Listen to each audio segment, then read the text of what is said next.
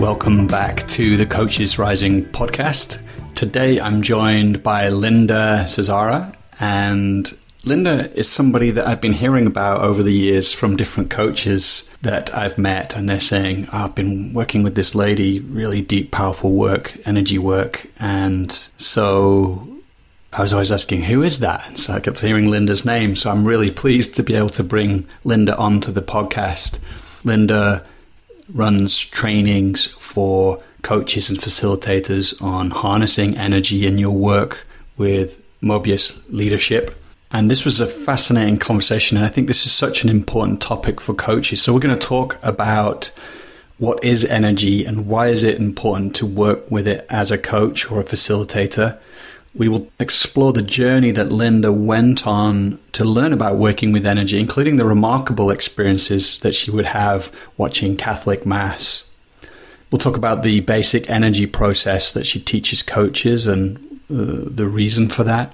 We'll talk about the work of Wilhelm Reich and masculine and feminine principles and how we can become aware of those. So there's a lot of richness in this conversation. Lynda attended the Berkeley Psychic Institute in 1974 and the Heartsong Psychic Institute from 1975 to 77. She spent 2 years studying Christian mysticism before beginning shamanic practice in 1982, which has developed over the years to form the backbone of her method. She's been active in bodywork since 1975 till this day, and she's been teaching ongoing energy classes and workshops since 2001. And that all being said, let's dive in. Here is the podcast with Lynda Caesara. Lynda, it's wonderful to be with you today, and I feel privileged to be speaking with you, actually. I don't know if there was many other podcasts out there with you on them, but here we are today. How are you doing? I'm doing well, thank you. It's a pleasure to be with you and a pleasure to talk about things that I don't normally get to talk about in this context. And at the moment, you're the only podcast. Okay, right. I thought, well, there we go. So I'm very happy about that. And it's interesting because your name keeps popping up when I talk to coaches, and over the years, the coaches have been like, "Oh yeah, I'm training with this woman. She's amazing, and her name's Lynda." And so your name kept on popping up, and now here we are having a conversation. So we'll get into your work and what you're about and how that is relevant for coaches as well. But I think a good place to start is just to ask you, could you describe the kind of work you're doing? What are you teaching people and what are you doing with people? Yes. So the work that I'm doing is primarily a focus on energy. You could call energy chi. It's the substance that underlies everything in the physical world. And luckily, scientists are starting to measure it. There's Carillion photography. There's other things that talk about it. Bruce Lipton in the Biology Belief talks about it, and the honeymoon effect. So there's scientists that are talking about chi. So our paradigm, science, is now noticing what civilizations have noticed since the dawn of time, which is we are electromagnetic fields that function on an energetic level that is normally not noticed. We are unfortunate in our teaching because as children, we learn with our whole bodies, our physical instrument.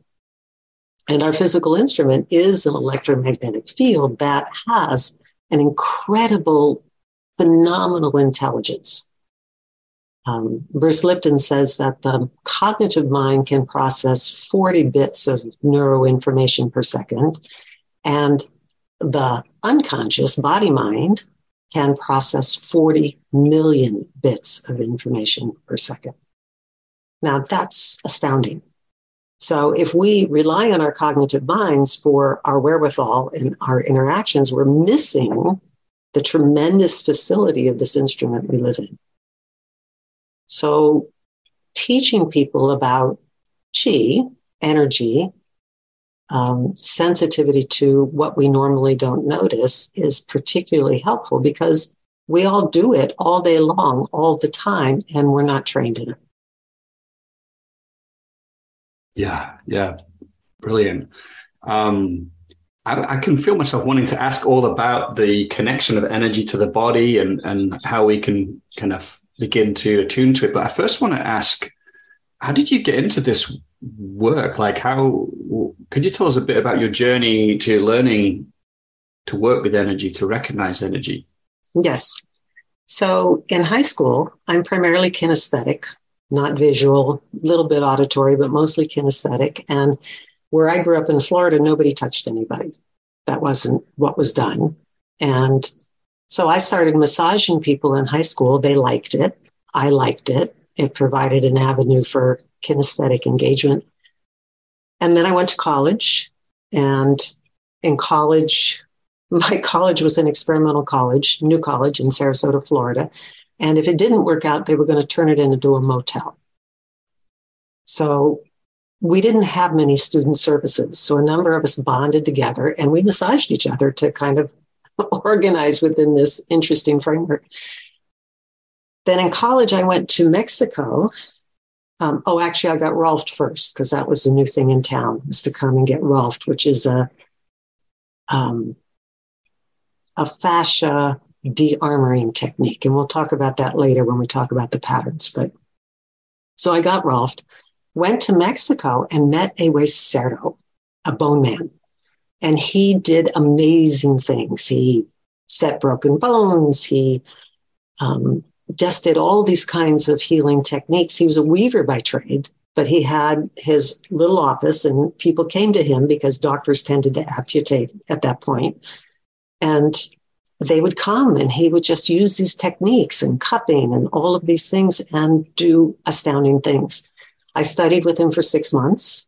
I didn't speak Spanish. He didn't speak English. He gave me the book. I translated the book. Took me a couple of months with my little dictionary. Learned that he was illiterate and nothing he did was in the book. I did my thesis on him. That's how I got out of college. And I was hooked.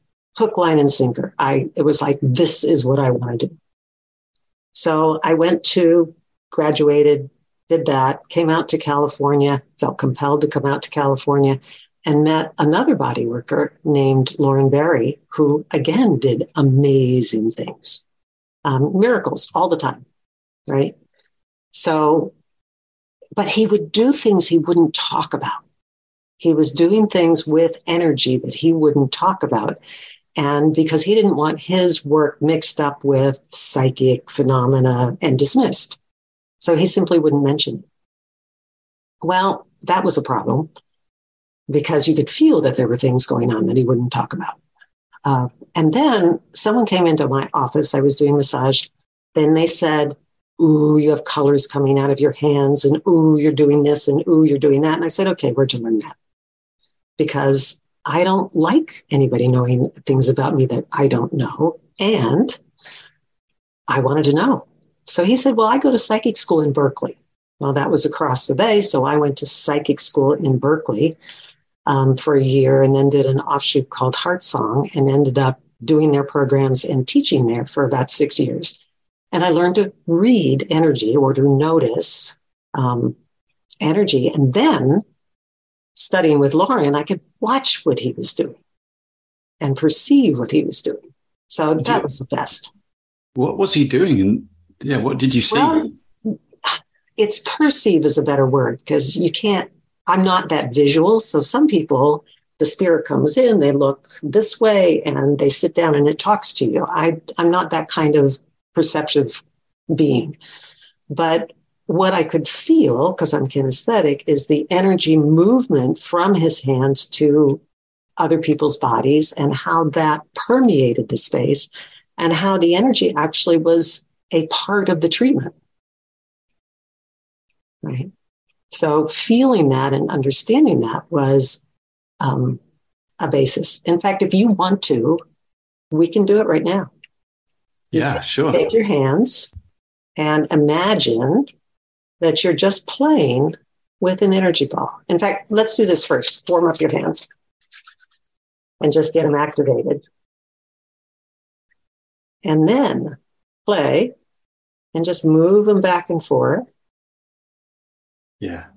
And all of a sudden, if you attend, it'll start feeling thicker. Yeah, I can totally feel that. Yeah, sometimes warmer, sometimes a little buzzy.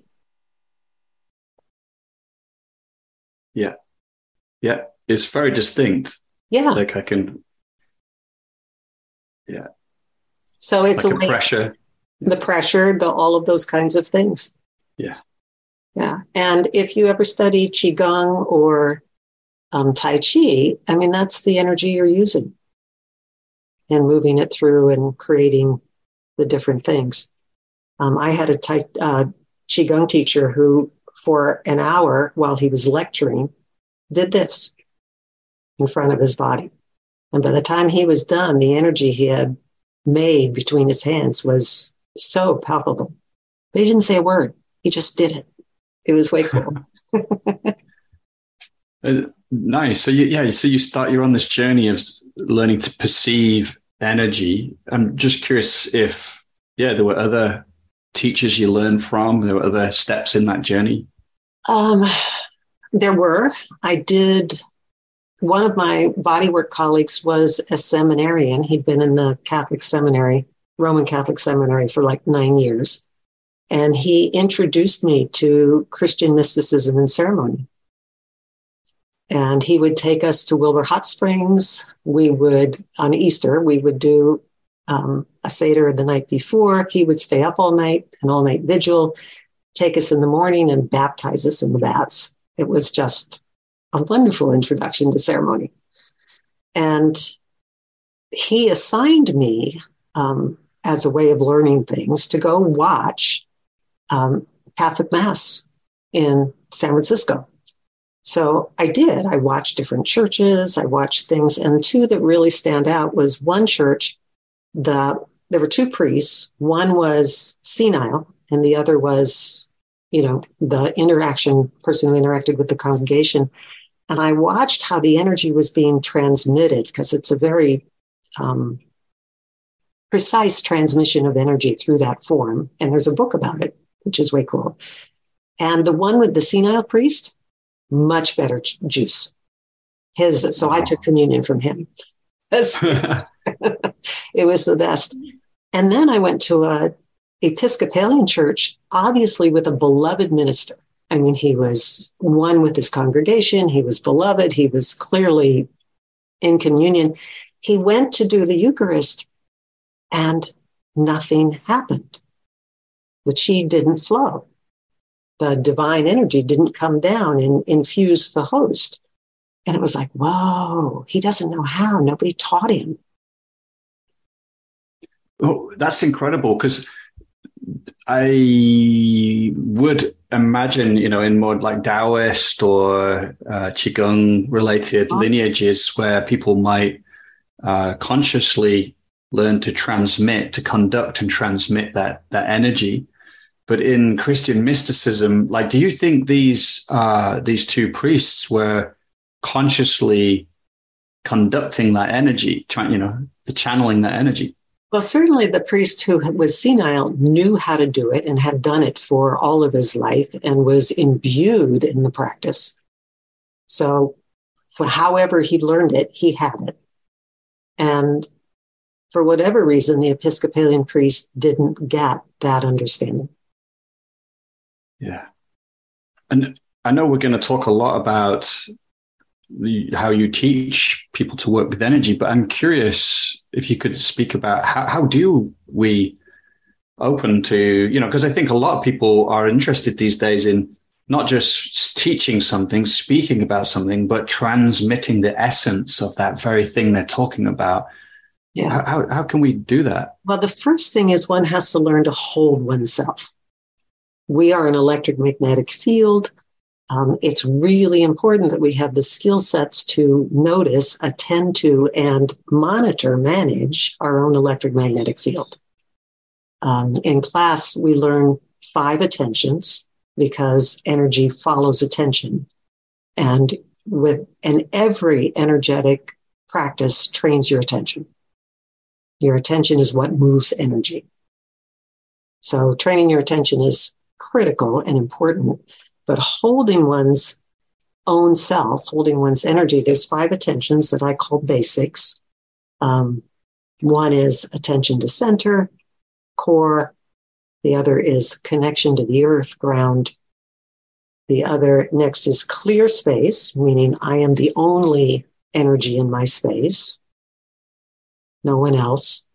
I'm a single family person residence, not a condominium. I have an edge, which means I notice my auric edge, because the edge exists. What we're talking about is noticing. And I have attention on my chakras, my tool sets. So those are 5 basic attentions which help one navigate one's instrument within the world, noticing how this instrument functions energetically. And I think is the first important fundamental for everyone to learn. Right. Yeah. And before we dive into those, I'm just wondering if you learn to work with those basics, would that then, in a sense, you would create a cleaner frequency of energy that then would allow for a purer connection to something to move through, rather than, I'm imagining there's a lot of static or disruption in a lot of people. Yes, absolutely. Because when one holds oneself and does the work to clear one's instrument, because they're both important, then one has a clearer capacity to receive information and transmit it.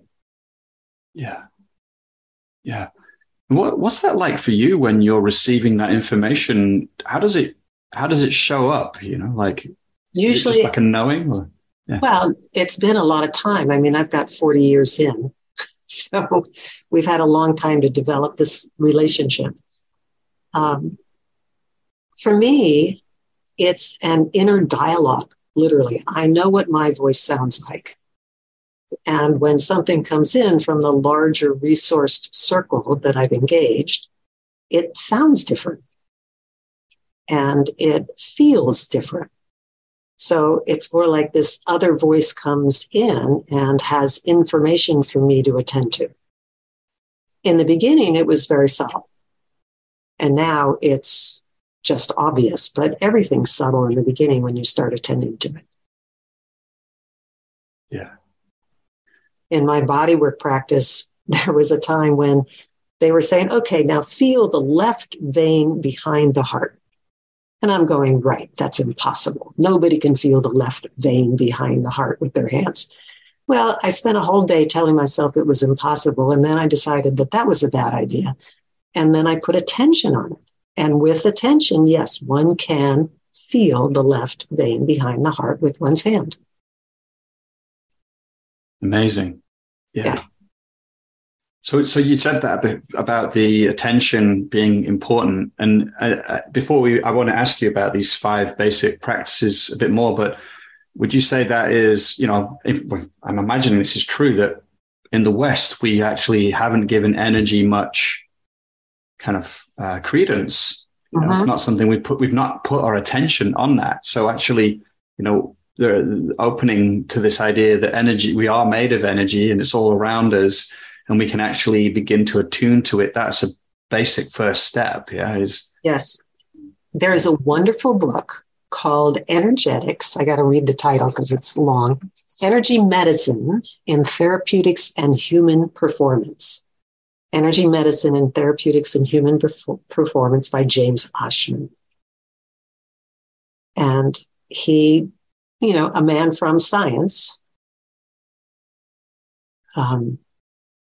started noticing energy, and he applied his background to noticing. So it's fun. It's noticing it in our paradigm. And do you feel that there is a burgeoning interest in people exploring energy, working with it, opening, beginning to perceive it, and the scientific community? I think you said at the start, the scientific community recognizing it more. Yes, the amount of books that are available, in the 80s, there were very few.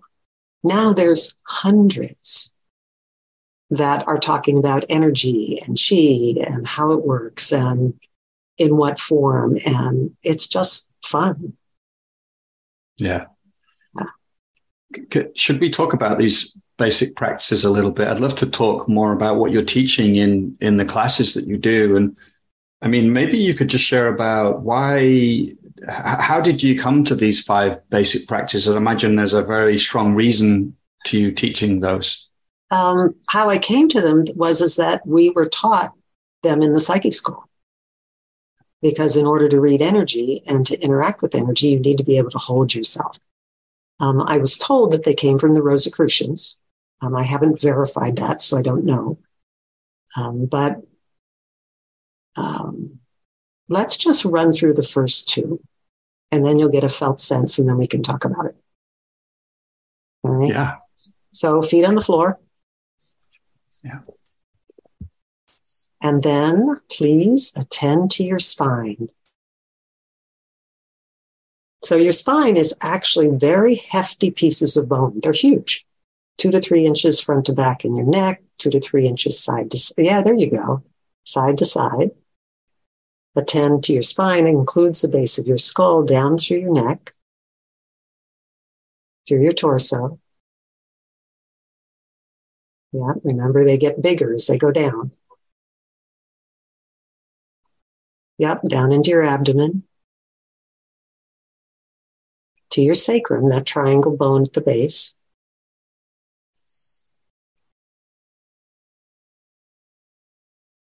Good. When you attend to the bones of your spine, you are centered in your body. And what we're talking about is attention, because bones live in the center of your body, but your attention is now centered in your torso. Extend your awareness around your pelvic bowl through the bones there. Yep, there you go. And then down your legs through the bones there. Yep, through your lower legs into your feet.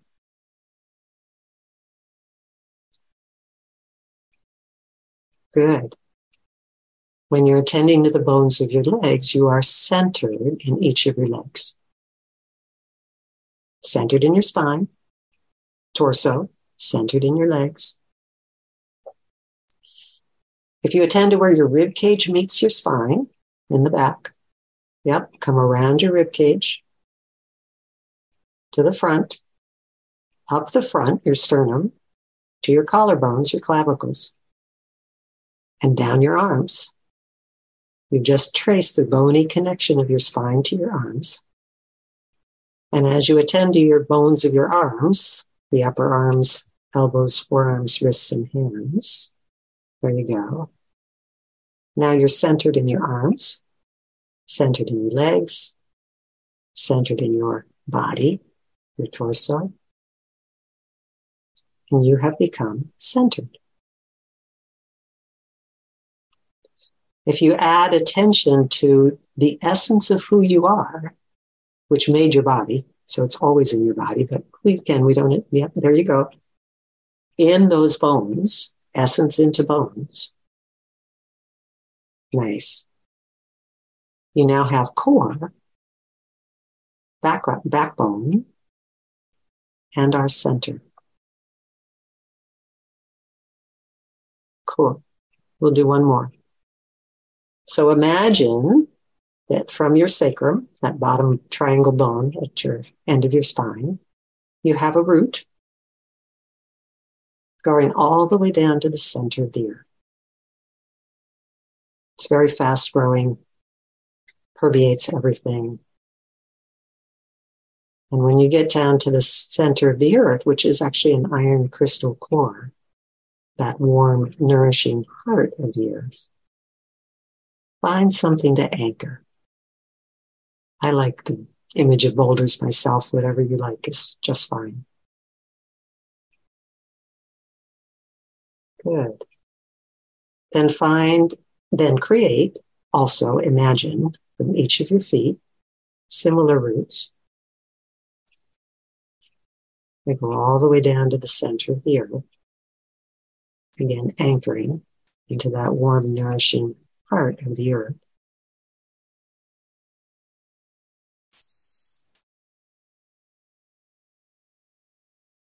Lovely. And then receiving your birthright, earth energy. Every body on earth gets to have earth energy to make a body. Your essence engages earth energy and creates your form, your body. So bring that earth energy up through those roots, into your feet, your ankles, your lower legs, your knees,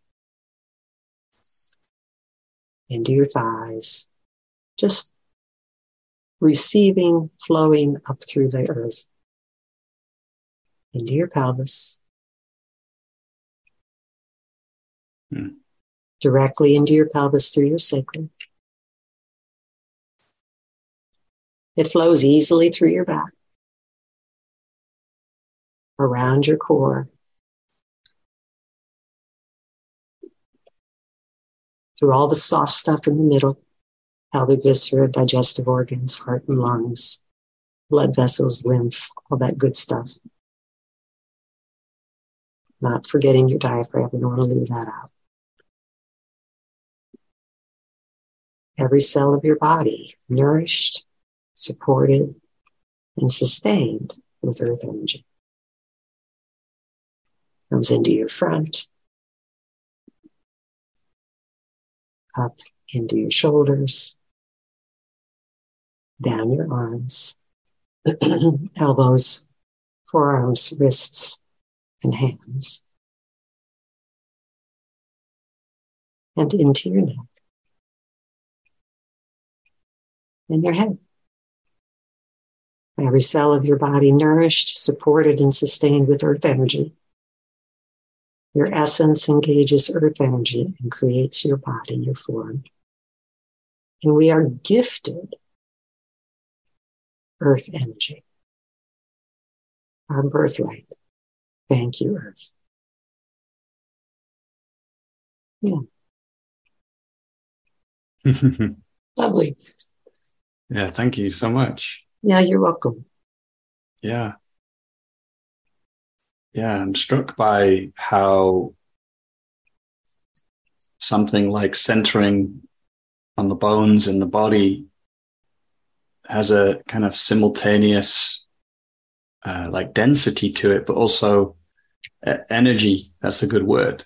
You know, like I can feel the energy or the felt sense of centering in that sense of feeling really here and substantial and present and centered.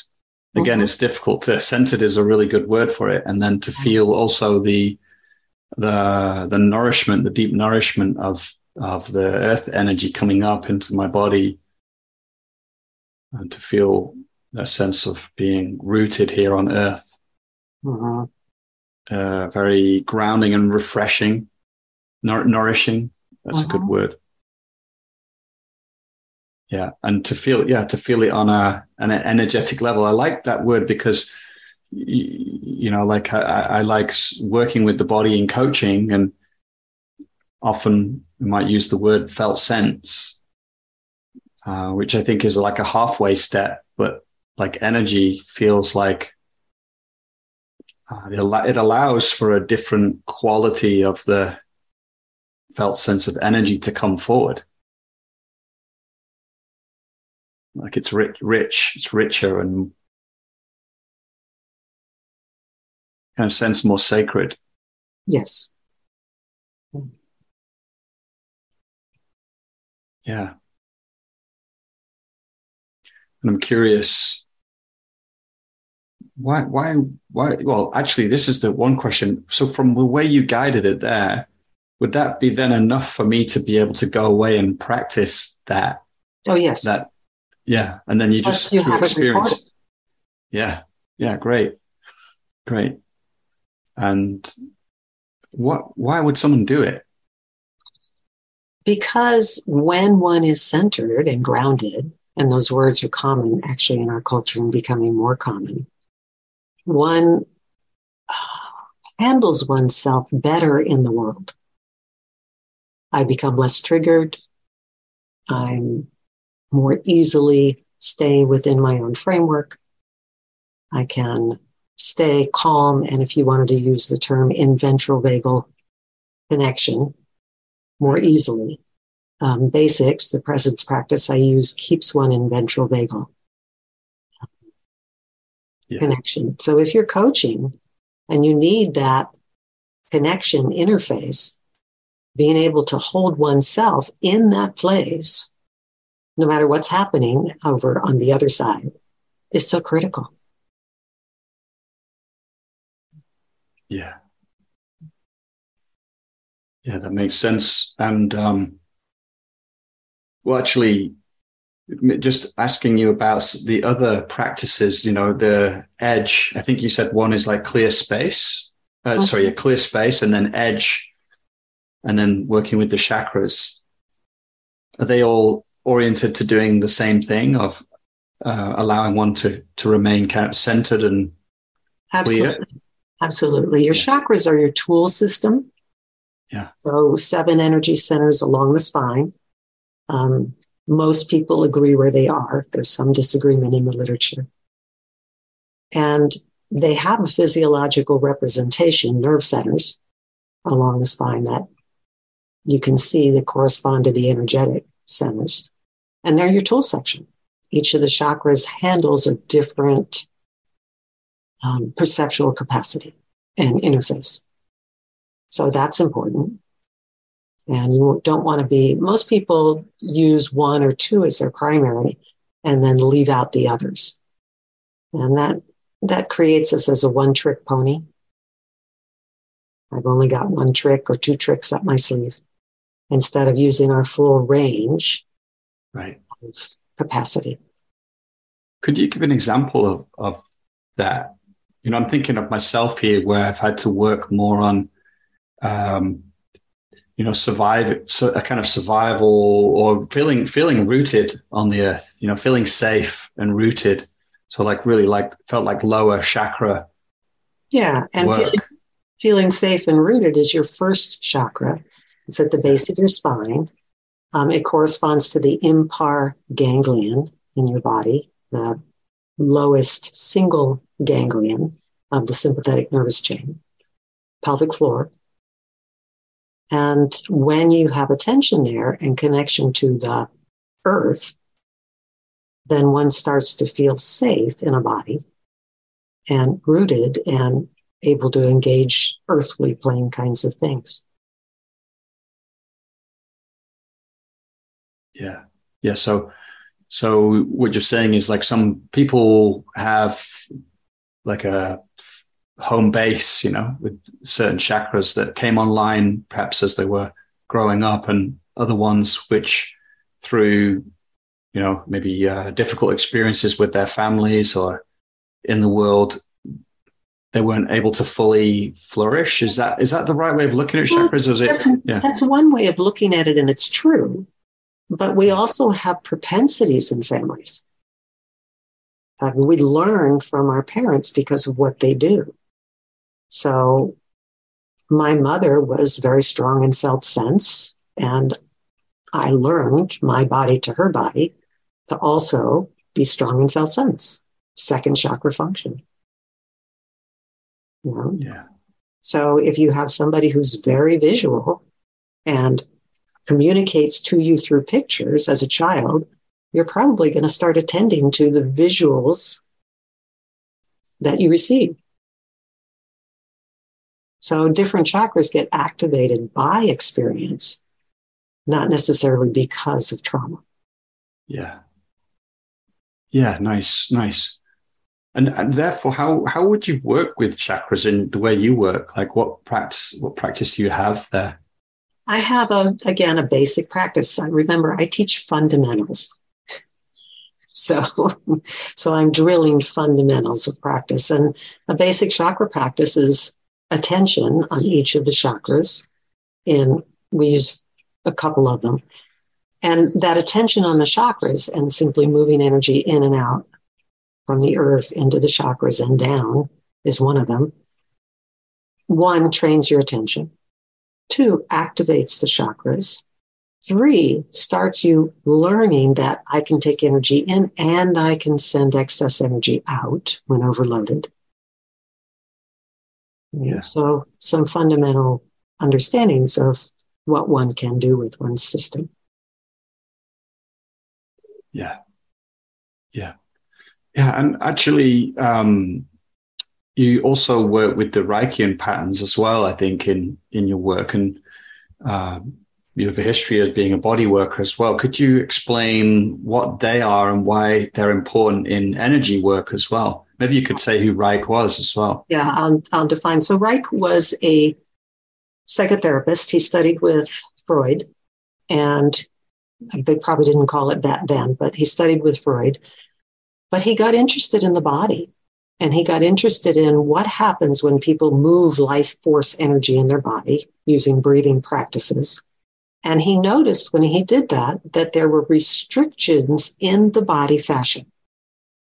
And so he noticed them as patterns. You could call them body habits of attention.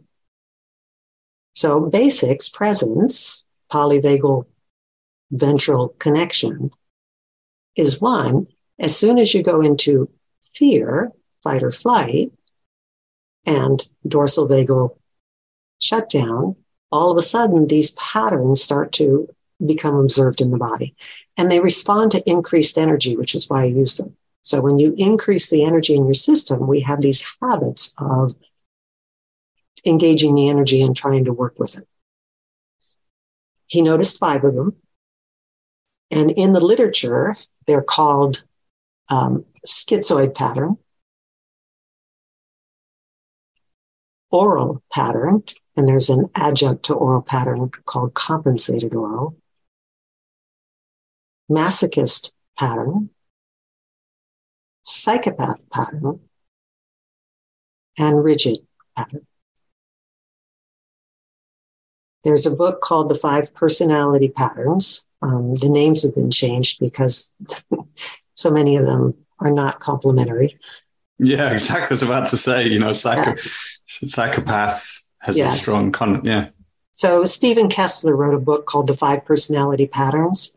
It's a lovely rendition of the patterns and gives a lot of background, how they work and that. But to remember, their body habits of attention, they're embedded in the fascia.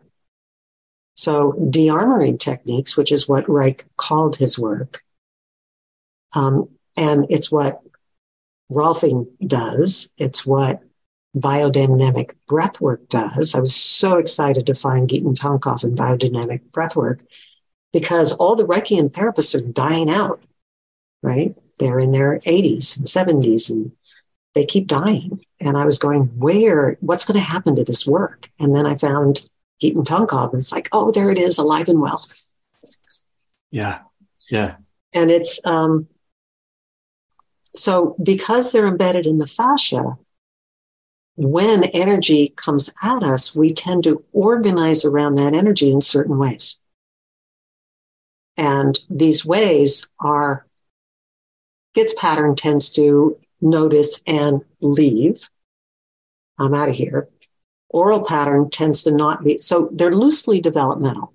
You don't armor them developmentally, but the patterns are developmental. So schiz pattern, very young, can't quite engage in a body yet. Energy comes out, I can't hold it, I fragment and I'm out. Okay.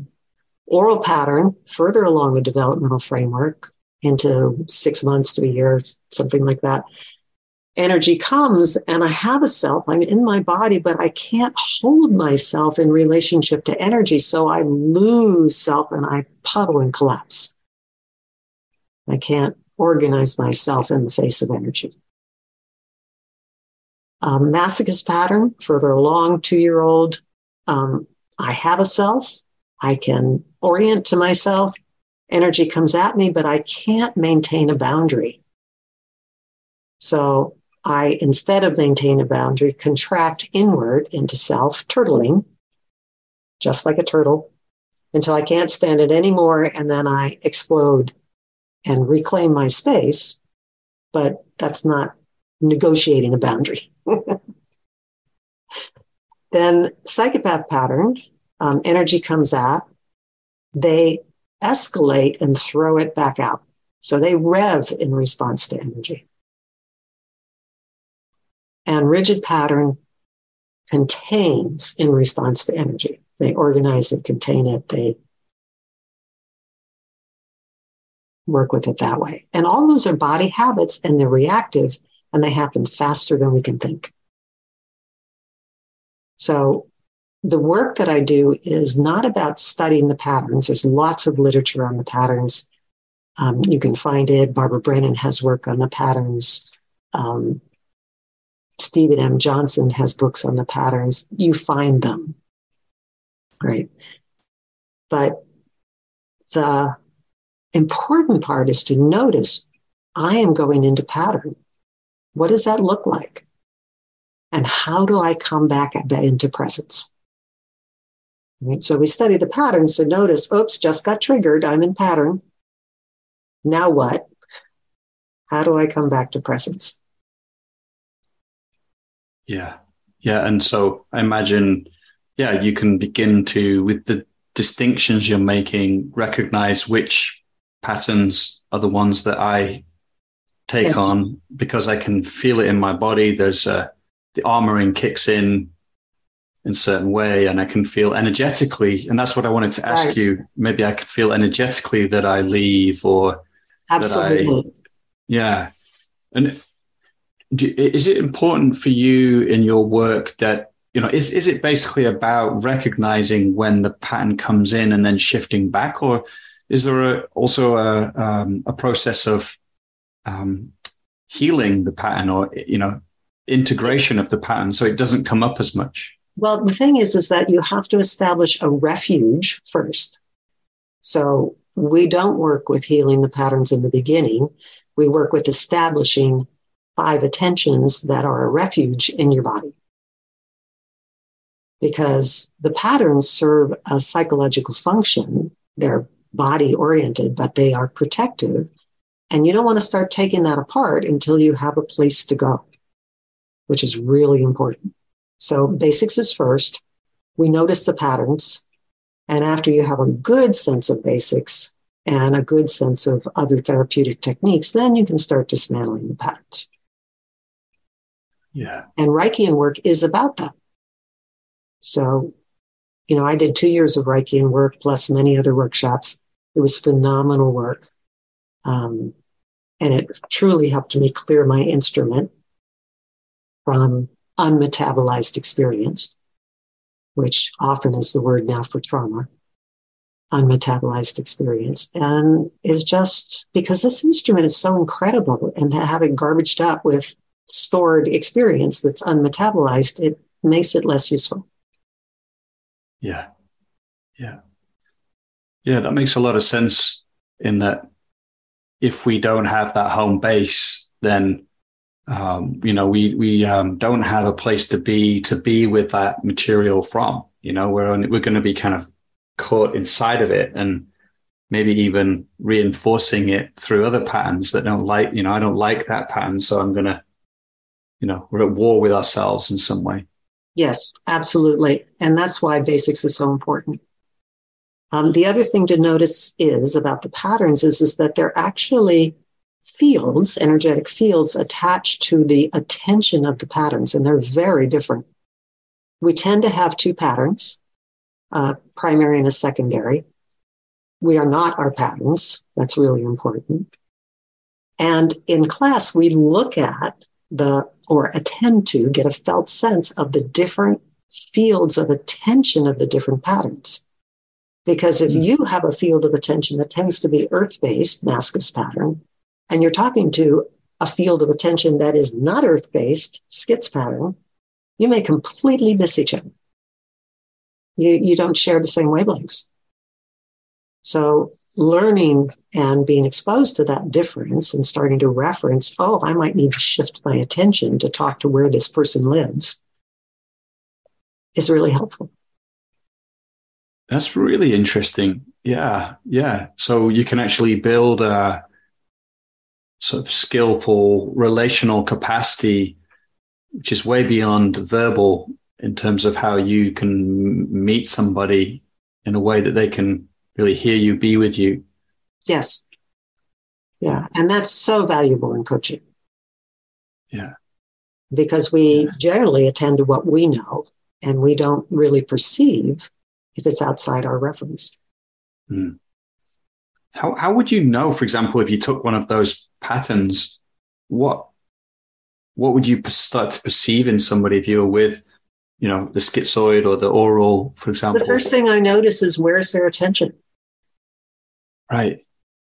And, schiz pattern tends to be airwaves and masters of airwaves, often visionaries, really competent, artistic. They have facility there. Oral pattern is relational, and coaches are often of the relational capacity. Mascus pattern, very underground, and often they are in the background. They ground a community, they ground a business, they ground a school, and they're usually not in the front. They don't like being in the front. Mm. But if they go away, everything falls apart. Psychopath pattern is usually high rev, high energy, always looking for the next adventure. They often break barriers because rules are for other people. And just because you said I can't do it doesn't mean it's not possible. So they're often in the forefront of new things and things that are declared impossible.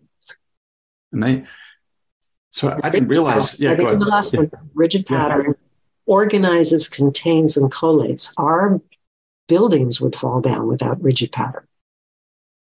Music is often people who have rigid pattern because they can keep time and keep organized to the references and the differences in tones and musical notes and things. So all of the organizational capacity of rigid is critical to how we work. Okay. No, it's really, I actually didn't fully grasp that there's actually a beautiful wisdom inside each of these patterns that we're discussing. And I don't know if this speaks to you, but it's almost like I hear a kind of tantric element to the practice maybe the genius of these patterns is always manifesting, even if people are still bound by the kind of actual embodied shaping of that pattern.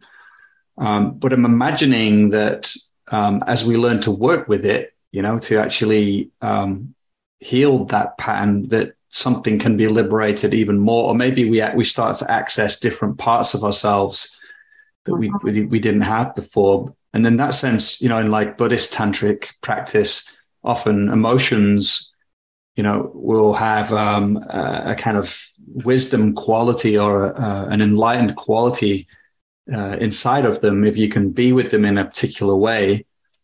And that enlightened quality can begin to manifest. And I don't know if that's the same kind of thing here. Yeah. The answer is yes.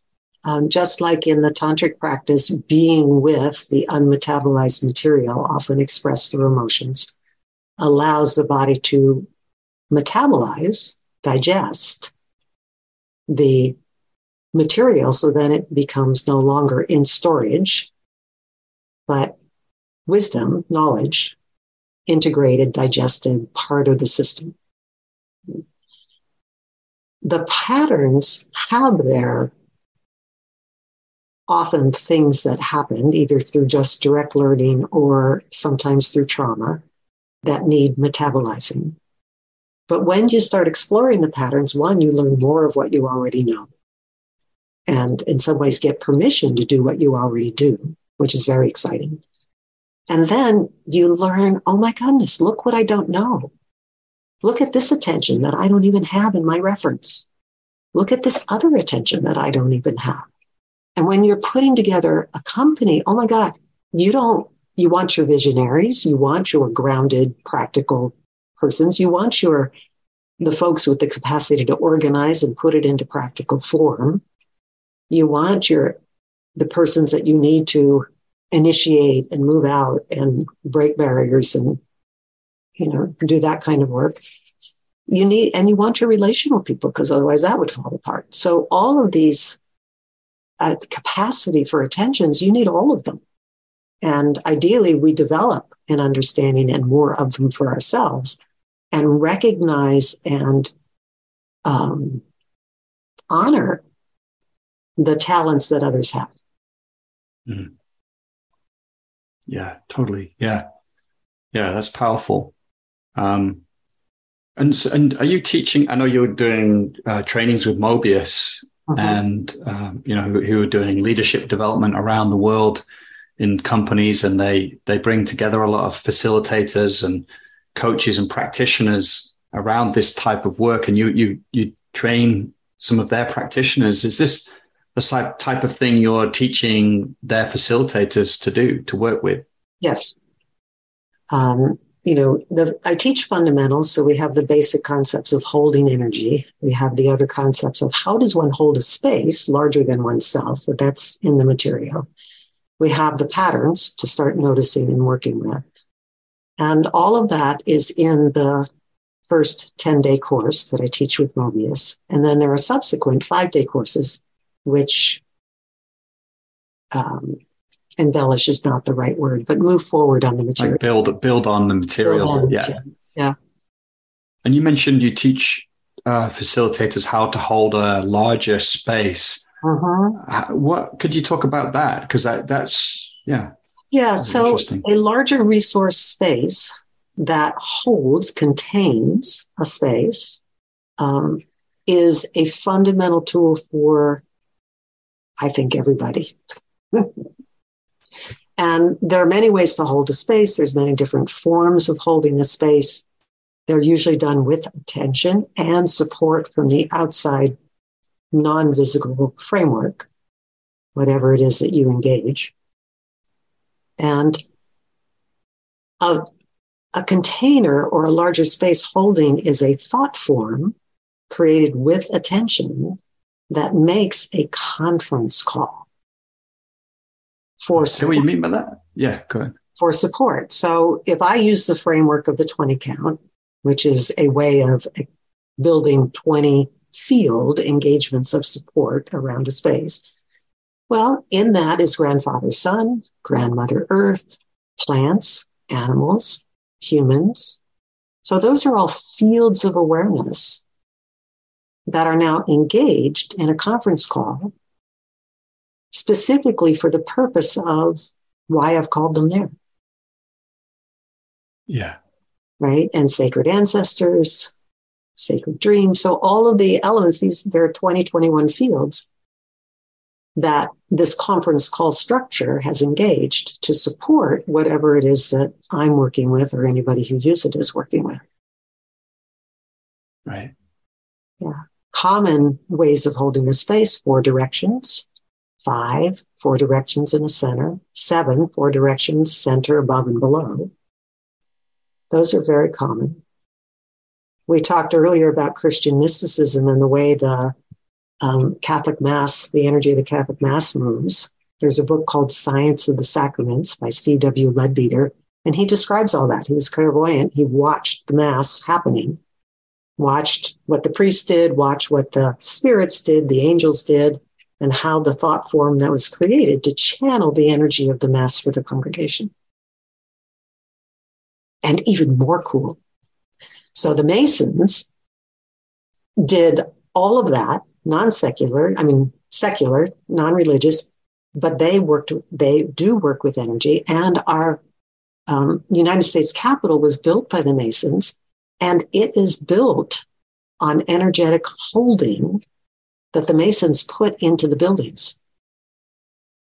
And there's a book called The Lost Symbol by Dan Brown, which talks about the whole thing. It's a murder mystery. You don't get the last clue till the end, so you're not given it the way Science of the Sacraments lays it out. But it's all there. Mm-hmm. And if you watched it holding Obama's first inauguration, you could feel it. That 4 million people on that avenue, and they were held. It was impressive. Yeah. And held by the energetics. Yeah. And who was and who was creating that? It was created by the Masons. It was there to be used. Yeah. It was embedded in the buildings of the Capitol. Yeah. Amazing.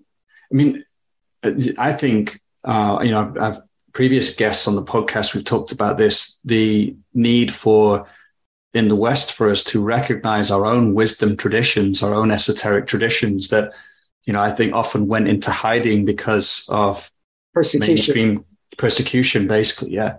And a lot of us have gravitated towards the Eastern wisdom traditions, but there's an indigeneity of our own, esoteric indigenous wisdom traditions, which, I don't know if you feel that they are becoming more open, because growing up, the Masons was always for me, just this like secretive, organization, which, was about helping each other succeed in society, but we just didn't know anything about it, Right. And I don't know how much the Masons are becoming more open.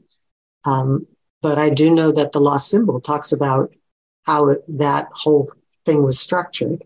And one last, no, I can't do it because it'll ruin the book. Never mind. Good for you. Good for you. Spoiler alert. Yes, I'm not going to do that. Too good. But just coming back to the space holding, and you talked about these 21 thought forms which represent these fields. So are you basically then training people to, when they are, for example, guiding, a group of people for 3 days over a weekend, that they can actually intentionally begin to activate those different fields, and I'm just curious, so what is the practice there? Yeah. What they're doing is they're building a structure, a thought form, which is a container that engages these intelligent fields. Yeah. So yes, I'm teaching people how to do that. And people can use any form that works for them. We're talking principles, not this. In other words, I'm using a particular structure, but I don't care if anybody uses that. I do care that they understand the principles of how it works.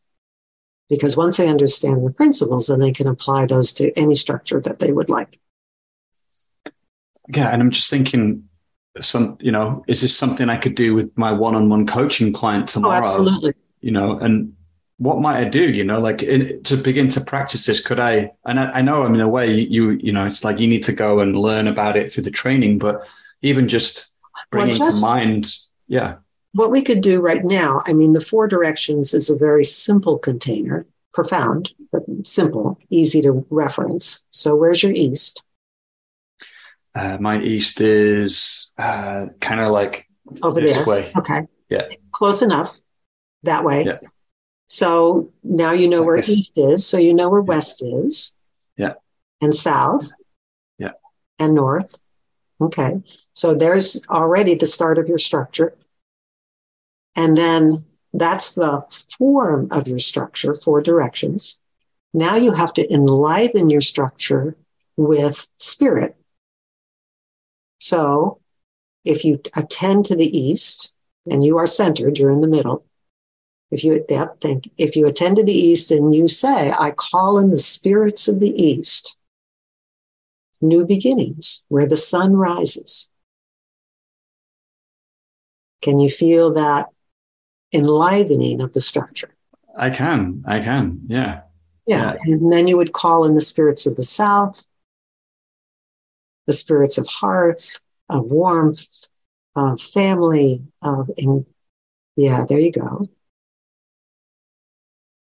Then you would call in the spirits of the west,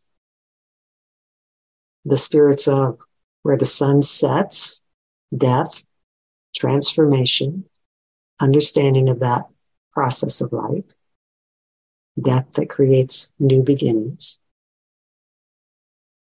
Yeah. Then you go to the north. In the north, we call on the spirits of the north, the wisdom keepers, the place of mind, the place of cold and understanding. And if we've gone around the circle, it's the elder place of life. Yeah, there you go. Yeah. So now you have these intelligences that are supporting you in what you have come here to do. Yeah. You would put your container in your walls of your room, or if you're on a property, the edges of the property. Yeah.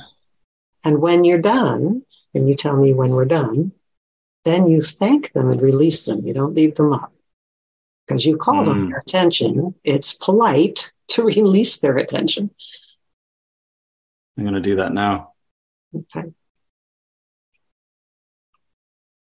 Yeah. So thank you. Releasing you in gratitude. Yeah. Yeah. Yeah. I'm also struck by how much, how could I put this? There's a kind of depth and enlivening and meaning that comes with this energetic work. I know we've just been playing around with it, but as I my own practice a few years ago started to engage with the natural world and how the natural world was living and it had a wisdom and intelligence to it, and I was part of that, not separate from it. It brought a poetry and artistic sense to living, that feels like it's needed in times where we've lived. It's just been so materialistic, and kind of Cartesian mechanistic worldview of scientific enlightenment killed the sacred. That's right. Threw out any kind of energy. Yeah, and we are part of that energy. We're not divorced from it. We are one of the elements of life and aliveness. And to assume that our world is the only world is missing the whole community of life. Yeah. So the answer to your question is yes. And what motivates you to bring this work into the world? What moves you to do that? This work helps everybody become more of who they came here to become. This work helps everybody become more of themselves, to bring their gifts into the world and make the world a richer and better place. And is your mission to, do you have a sense of where you're heading to with this work? Like, would you? Yeah. I'm not heading anywhere. Yeah, that didn't. Yeah. Yeah. I offer this work into the world as a gift from the everything. I'm simply a portal. There's many of us. And I have my own unique perspective based on my own unique life. And Amy has found it a valuable perspective for her coaches. So we offer it. Yeah. And Amy being, just to name people listening, the founder of Mobius, along with his sister. There's one question I have about the masculine and feminine that I didn't ask you yet, which has been something that I wanted to bring in, which is how those are relevant in energy work. So we are an electromagnetic field. We're a battery. And like any battery, we have poles to our system. The masculine, feminine are principles. We get them caught up in stereotypes and societal concepts and all of that, but fundamentally they're principles. They're yin, they're yang. And that's a receptive principle and an active principle. And our bodies, as batteries, have an active pole and a receptive pole. Women's bodies tend to be receptive in the pelvis and outgoing, active in the chest. Men's bodies are reversed. So it's not about gender roles. It's not about any of that. It's simply about, this is your instrument. Where, with your attention, can you access this quality of energy? We know from Carl Jung that everybody has both qualities of energy, and access to both gives us a fully functional human being, a fully functional body. And where in your body can you access that quality of energy and then amplify it and use it where appropriate? And that's really interesting to me as a practice. Would that be, you said that men often, I think, are receptive in the heart and active in the pelvis, and women the other way around. Is that the way we would practice bringing our attention to that? Or would it be more inquiry based, like, maybe, yeah. Inquiry based puts you up in your head, and then you have lots of thoughts that don't mean anything, and then you can't do anything. Yeah. So it's always body based.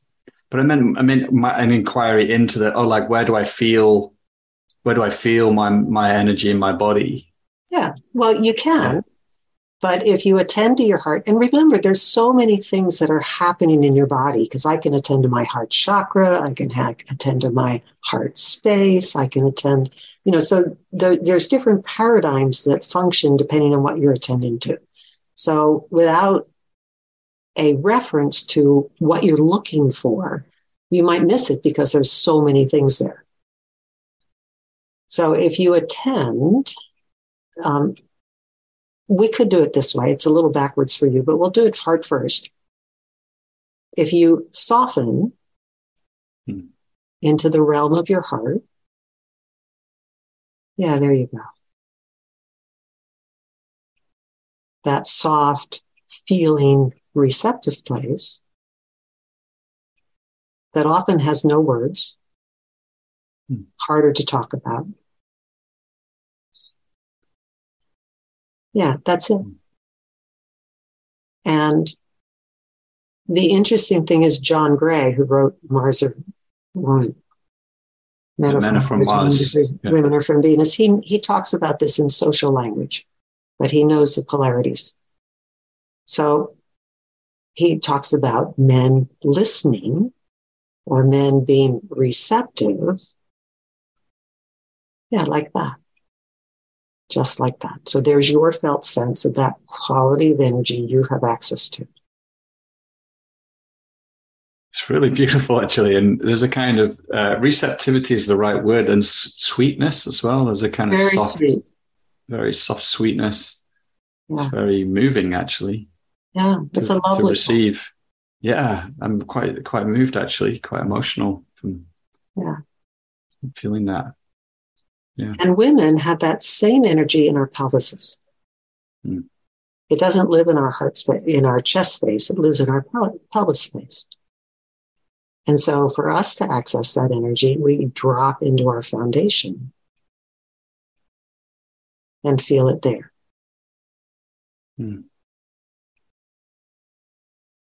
Men in their foundation are more active. Think men on a job site. Moving their bodies and the kind of energy that lives there. It's active. It makes things happen. It's generative. It moves. Women tend to do it in the emotional space. Mothering is doing. Pregnancy is being. So being, receptive, gestating, all of that pelvic energy. By the time it gets to mothering, we're nursing our babies, we're making things happen, all of that. And the interesting thing is that my heart space is doing, your heart space is being. And if I don't know that, I can move into your heart space without recognizing that it's privileged and by invitation only. Yeah. Right? Because that's not the way this runs for me. It is the way my pelvis runs. And we are starting to learn as a culture that that's by its privileged space and by invitation only. Yeah. I feel like it's really good, particularly with the Me Too movement, all the, the way the shadow around when men in particular have abused that their power in that sense. But like the other way around, I actually feel like that's really important and maybe lesser. It's not moved into the public realm as much. Right. It's less known. Yeah. Yeah. And equally important. Yeah. And it's simply energetic. Based on the fact that our bodies are batteries. So is there anything we haven't named that you think is really important to name about being energetic beings in an energetic world? I think we've talked about it a little, but the most important part is it's all about awareness. It's all about attention. It's all about increasing our capacity to notice and attend. It's about paying attention to this instrument, clearing it of unmetabolized experience, learning to manage it with attention and hold the space that we live in, our bodies. It's just like driving a car. We're simply driving this vehicle. And those are skill sets. And they're skill sets that we're not normally trained to notice. So learning these skill sets is a critical piece of our education that our society doesn't help us with. And I think they're becoming essential skill sets somehow in these times. It feels maybe they always have been, but with the stability of the world changing, it feels like we're in a period of flux more that, energy seems to be more important. Like I see it being named as a currency in coaching, like as a transformational currency in coaching. And I think that's partly because of the evolution of the planet in terms of just where we're at collectively, like the shift in worldview we're going through. It's partly, people being disenfranchised with a materialistic paradigm, but things like AI coming in, which will start to replicate a lot of procedural coaching or facilitation, 3-step processes and so on. And that actually energetic work is critical. Yeah. There's a lovely book called The Secret Teachings of Plants by Stephen Buhner. On page 108, he talks about the nuanced facility of a body-to-body communication. And that's not something that AI can replicate. So even in our time together, it's been nuanced between our bodies, and our attention has shifted depending on the difference of how our energy was working. And without that attention to that nuance, we could have overrun each other. We could have plowed through. We could have attended to structure, not nuance. And that's something that AI can't replicate. So this attention to the energetic nuance of energy and interplay between people and how we work is something that is uniquely human. And actually, I feel the energy of our interaction as we have this conversation. Like you can feel, I can feel a kind of energetic exchange and movement back and forth, and a kind of certain delicacy or what's the word I'm looking for? But like the taste of that energy. And there's again, I come back to the meaning in that, the fulfillingness of feeling this experience. So I'm really grateful that we had this time to have this conversation, Lynda. Yeah, it was wonderful. I so enjoyed it. Maybe this will be the only ever podcast you do in your life. Maybe it's just the beginning of a new podcast career for you. I somehow actually hope that it's not the last one you ever do, because I feel like, we could probably speak for 2 or 3, 4 hours on this topic. But thank you so much, Lynda.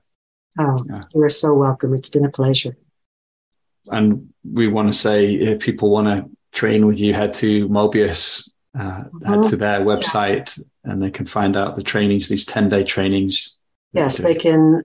The email address is npi@mobius.com, and they can find the information there. Here we are. We're at the end of the podcast. Just a heads up again, if you're not on our mailing list and you want to stay in the loop about other things we create, then head to coachesrising.com, put your name in the sign-up box there. You'll also find some of our other offerings, our online trainings for coaches there. And just want to end by wishing you well, and I'll see you again next time.